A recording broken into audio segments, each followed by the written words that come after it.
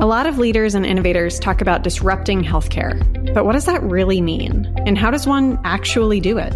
On Life-Centered Healthcare, we dive into these questions and more, talking to innovators who are leveraging Clay Christensen's theories to transform our healthcare ecosystem. I'm Ann Summers-Hogg, Senior Research Fellow of Healthcare at the Clayton Christensen Institute, and I hope these stories help inspire you along your journey to transform health and care.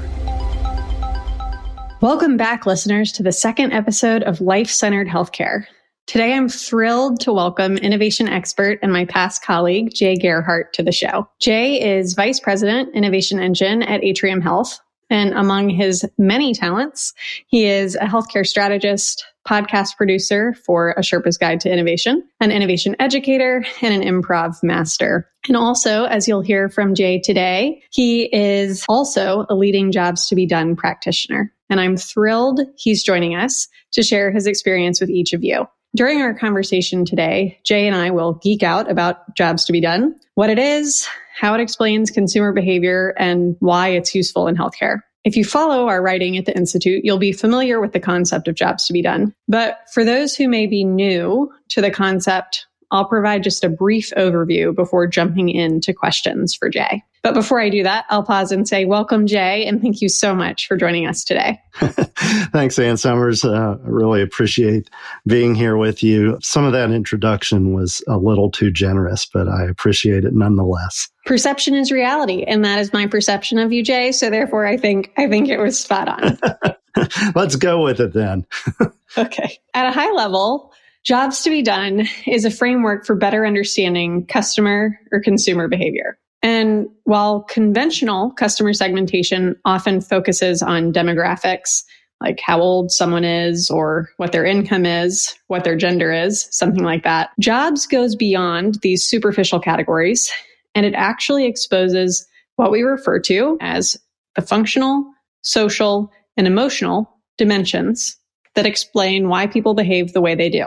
And in purchasing behavior, that's why they make the choices that they do. So in brief, a job is the progress someone seeks in a struggling situation. And we call this situation or circumstance an individual's context. So a job to be done has two parts: the progress someone is seeking and the context that they are within.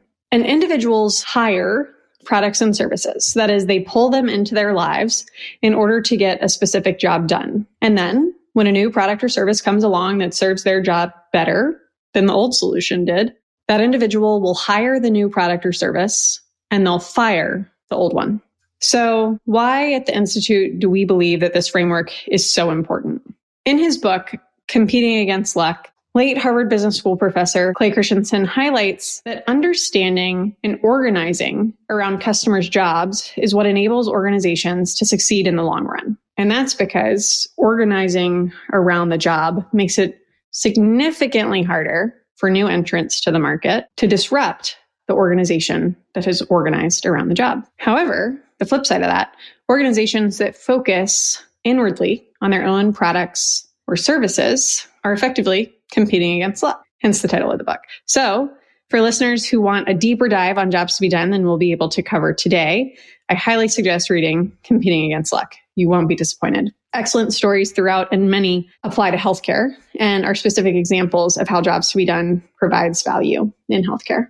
Okay, Jay, so with that background, I want to turn the mic over to you. And I love to start with why. So could you tell listeners why you use the Jobs to be Done framework in your work? Well, I think, as you know, because you were right there at the beginning with me, I guess it was maybe 7-ish years ago, I was making a career change within Atrium Health, and I was going from our strategy and planning group into innovation. So I guess I originally hired it as a framework because I didn't have a way of seeing customers, consumers. Sometimes they're not the same. I may interchange those two words a little bit.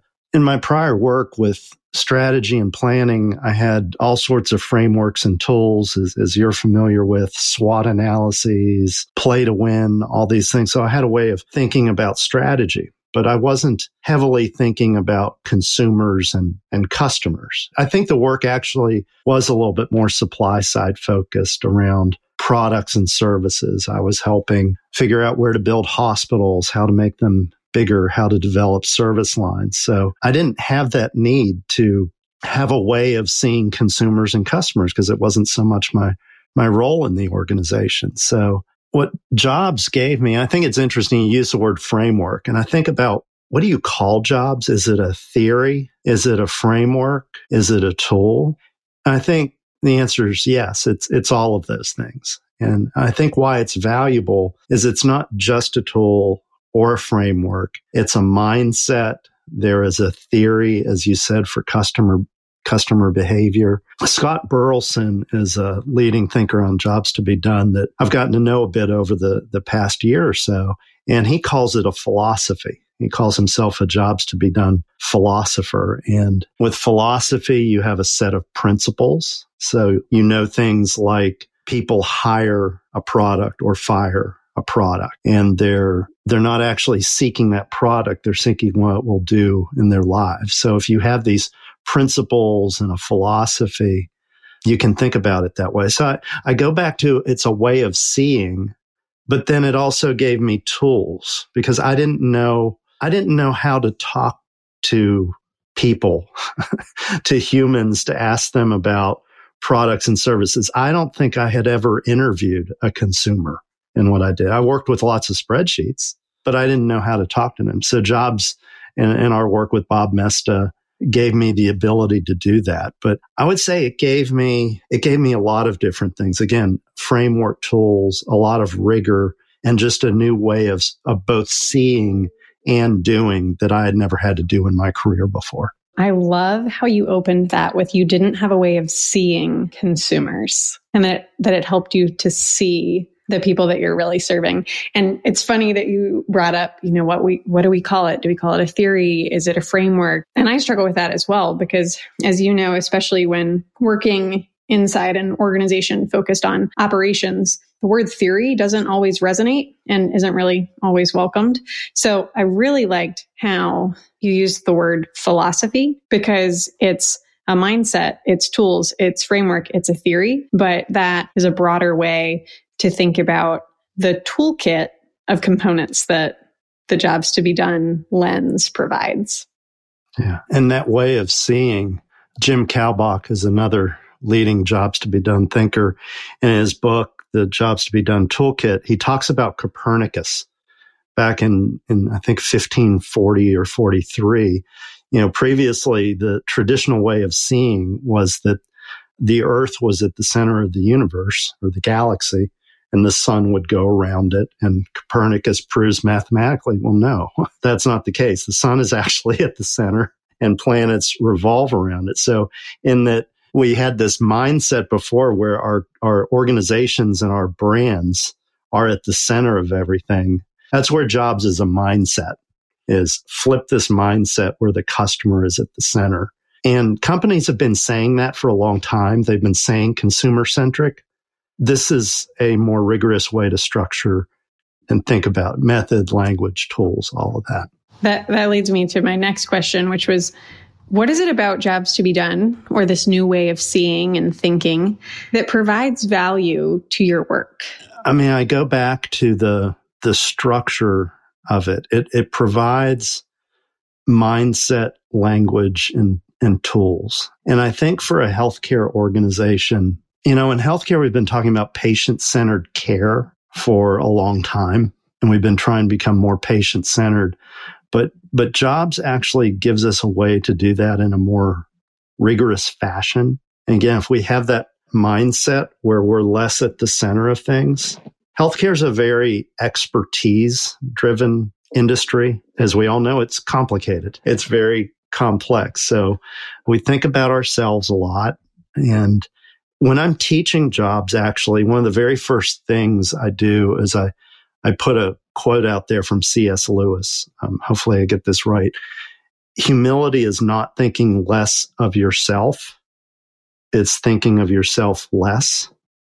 So it's this shift from supply side thinking about our products and services and how we deliver them, to demand side thinking about what our customers need. And it gives us that mindset. I was in a meeting, I think it was last week, and It was with our medical group. We had a lot of physician leaders, administrative leaders, and we were talking about how to become more consumer-centric in our digital journey. And one of the physicians in the room, I won't say on the podcast who it is, I'll tell you later who it is because you'll appreciate it. We were having a little bit of a supply side conversation. It was a little bit about our internal processes. And this physician said, let's look at this from a jobs to be done perspective. And my heart just overflowed, because when we have people that we've taught this mindset and the tools and they bring it up unprovoked, you go back to your question, why is this valuable? It flipped the conversation. The conversation immediately became less about some of the constraints we had internally, our physician schedules, limitations of our digital tools, and got to be much more about what the individual is trying to do. As when talking internally, we have goals as healthcare systems. We want people to use our portals, MyChart, that sort of thing, utilize those things. That's not what the person's job is. The person's job is not engage with portal. The job is book an appointment. So if that person wants to book an appointment, is it required that they go through the portal? So we're having a conversation about when, is that always the path? Or do we make the path of just more direct booking more accessible to somebody? And that it flips the conversation. Right. And I want to build on what you were saying about how in healthcare we've been talking about patient-centered care for a really long time, but jobs to be done is a tool that helps you flip the conversation in order to actually provide that patient-centered care. So tell us a little bit more about how patients, consumers, customers benefit from your use of jobs to be done. One of the ways they benefit is particularly in how we apply it. When we apply it and we go to uncover the jobs, we're not going to get into the techniques and tools that we use for that. But suffice it to say that when we have the jobs mindset and we talk to consumers, we're trying to understand them very deeply. We're trying to understand. We talk about in the innovation engine is filming a documentary. So when we talk to them, we aren't talking to them to find out how we are doing as a healthcare organization. There's a time and a place to do that, through surveys and other things. But when we talk to them in innovation and developing products and designing experiences, we want to talk to them about their lives. And we want to understand their context, as you've described, and the progress they're trying to achieve. And those things are not uniform. Everybody's very different, and we have to design more customized experiences for people. We have to design ways to talk to them more to understand about what they need. So if we as an organization have the jobs to be done mindset and we're following that through, then I think if a patient were to know that, I think they would feel more assured that we are listening to them and thinking about them. And actually, when we do these interviews with people, they're usually quite delighted to have the conversation because we've listened to them. It's actually truly practicing empathy. And when we talk to people, I think people see that. That's great. And it's almost a lens that provides a two-way view, and build off what you just said in terms of people see the difference. They see the empathy. They see that you care not just about what you offer as an organization, but what is it they're actually trying to achieve. And one phrase that has stuck with me for, almost a decade now, I was in a class with Elizabeth Teisberg, who, for listeners, back about 15 years ago, she wrote Redefining Healthcare with Michael Porter and has since moved on to the University of Texas at Austin's Dell Medical School, where she teaches a course in transforming healthcare. And she asked this question about basically shifting the health system's mindset from a supply side perspective to a demand side perspective. And to your point, Jay, she pointed out how surveys focus on asking the question, how were we? But the most important question we can ask our patients, consumers, and customers is, how are you? And Jobs really provides a lens for healthcare practitioners to not just ask that question, but understand the answers that they receive. And it also provides the benefit to the patient because they can see how much the entity actually cares about them. Yeah. And all organizations are still guilty of it. I mean, the most popular question, is for Net Promoter Score. How likely are you to recommend us? That's not a job-centered question. It would be more like, if I left the urgent care center, maybe I get a survey 3 to 5 days later, and it asked me, were you able to accomplish what you were trying to accomplish through that visit? Are you back to work? Are you back to able to take care of your kids? Because that's what people are seeking from. Nobody wants urgent care. Right. They want to get back to work or whatever activity they have for the weekend. Right. Nobody wants more healthcare. They just want more of their life, and healthcare is a means to an end. Speaking of patients interacting with or not interacting with healthcare, I saw a stat the other day that said 25% of millennials haven't seen a doctor in 5 years. You can make statistics say whatever you want them to say, and it depends on who your audience was for this survey. But I'd love to hear from you as a practitioner of Jobs to be Done who's speaking to patients. What has been some of your greatest aha moments about why people hire or fire healthcare providers? One story I'll recount, it's more of an aha from the process we followed. We didn't end up with an incredibly surprising finding, but the way we came about it was really surprising. It came through a process we did what we call switch interviews. We did 15 interviews where we found people who had changed primary care physicians, and for some really substantive reason, not obvious reason. So we excluded people who had moved or their physician had retired. We tried to get people who were trying to accomplish something different. They weren't being forced, to get a new doctor. They were actually choosing it. And we interviewed these people, and after doing the interviews, we tried to find patterns. And we had a group of patients based on their context and their desired progress. We had 4 of these patients in one cluster.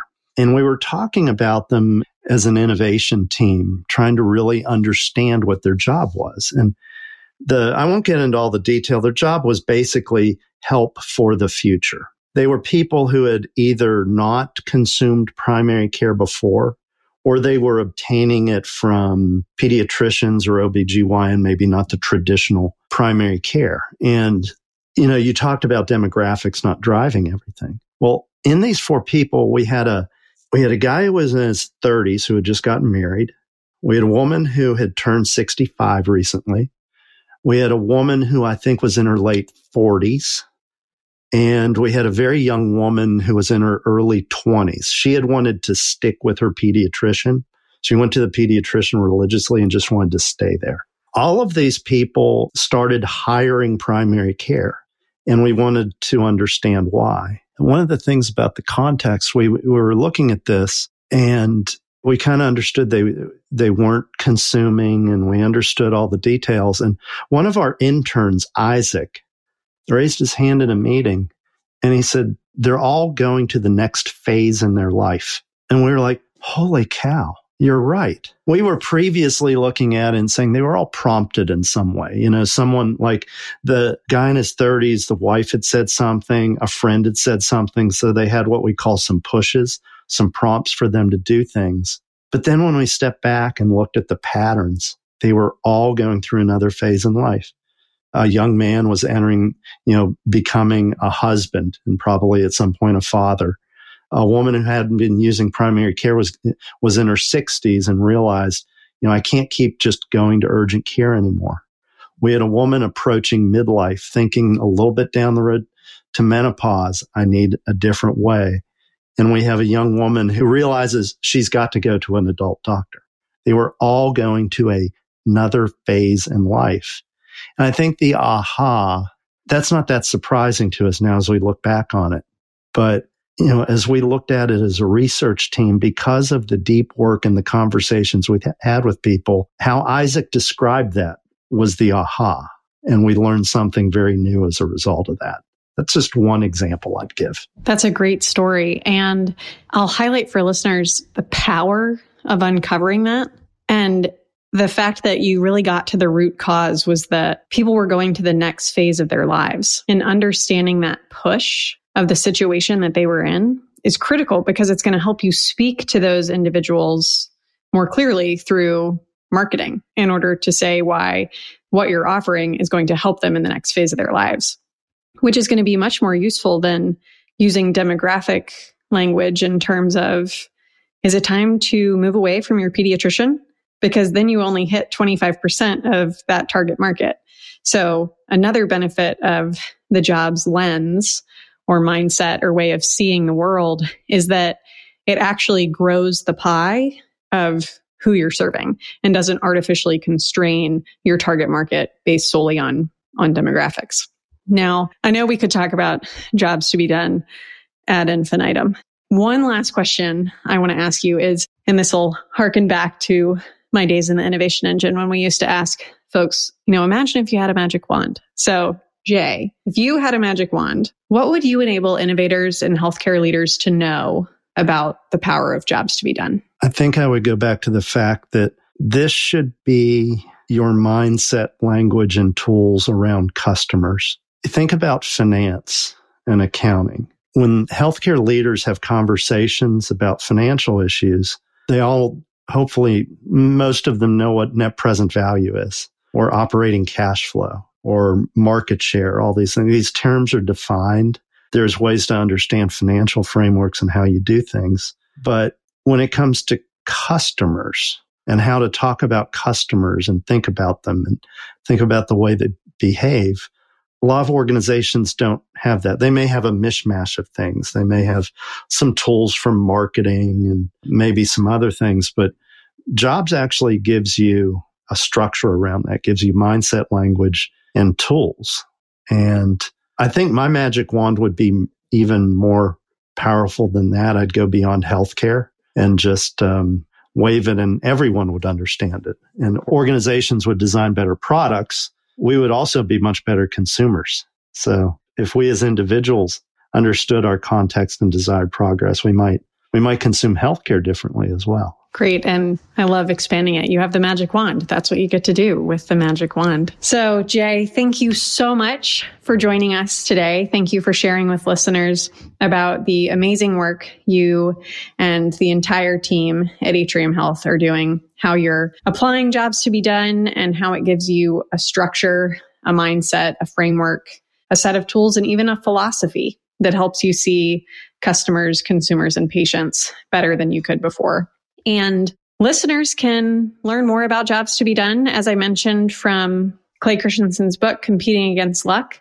I'll also provide a few other links to some of the thought leaders that Jay referenced earlier in the podcast, as well as some of his writing on jobs to be done. And we'll leave our listeners with the thought that employing a jobs lens protects your company from new entrants, and it prevents you from competing against luck. So in the days ahead, think about how you might apply it to the work that you are doing. Thank you so much, Jay. It was so great to talk to you and thrilled to hear that things are going well at Atrium Health. Thanks a lot for having me. I enjoyed it. Thank you for listening to Life-Centered Healthcare. If you like what you heard, please leave a review on Apple, Spotify, or wherever you're listening. And for more of the latest in healthcare, check out our website, christenseninstitute.org. You can sign up for our newsletter and read our latest industry insights. Until next time, have a wonderful day, everyone.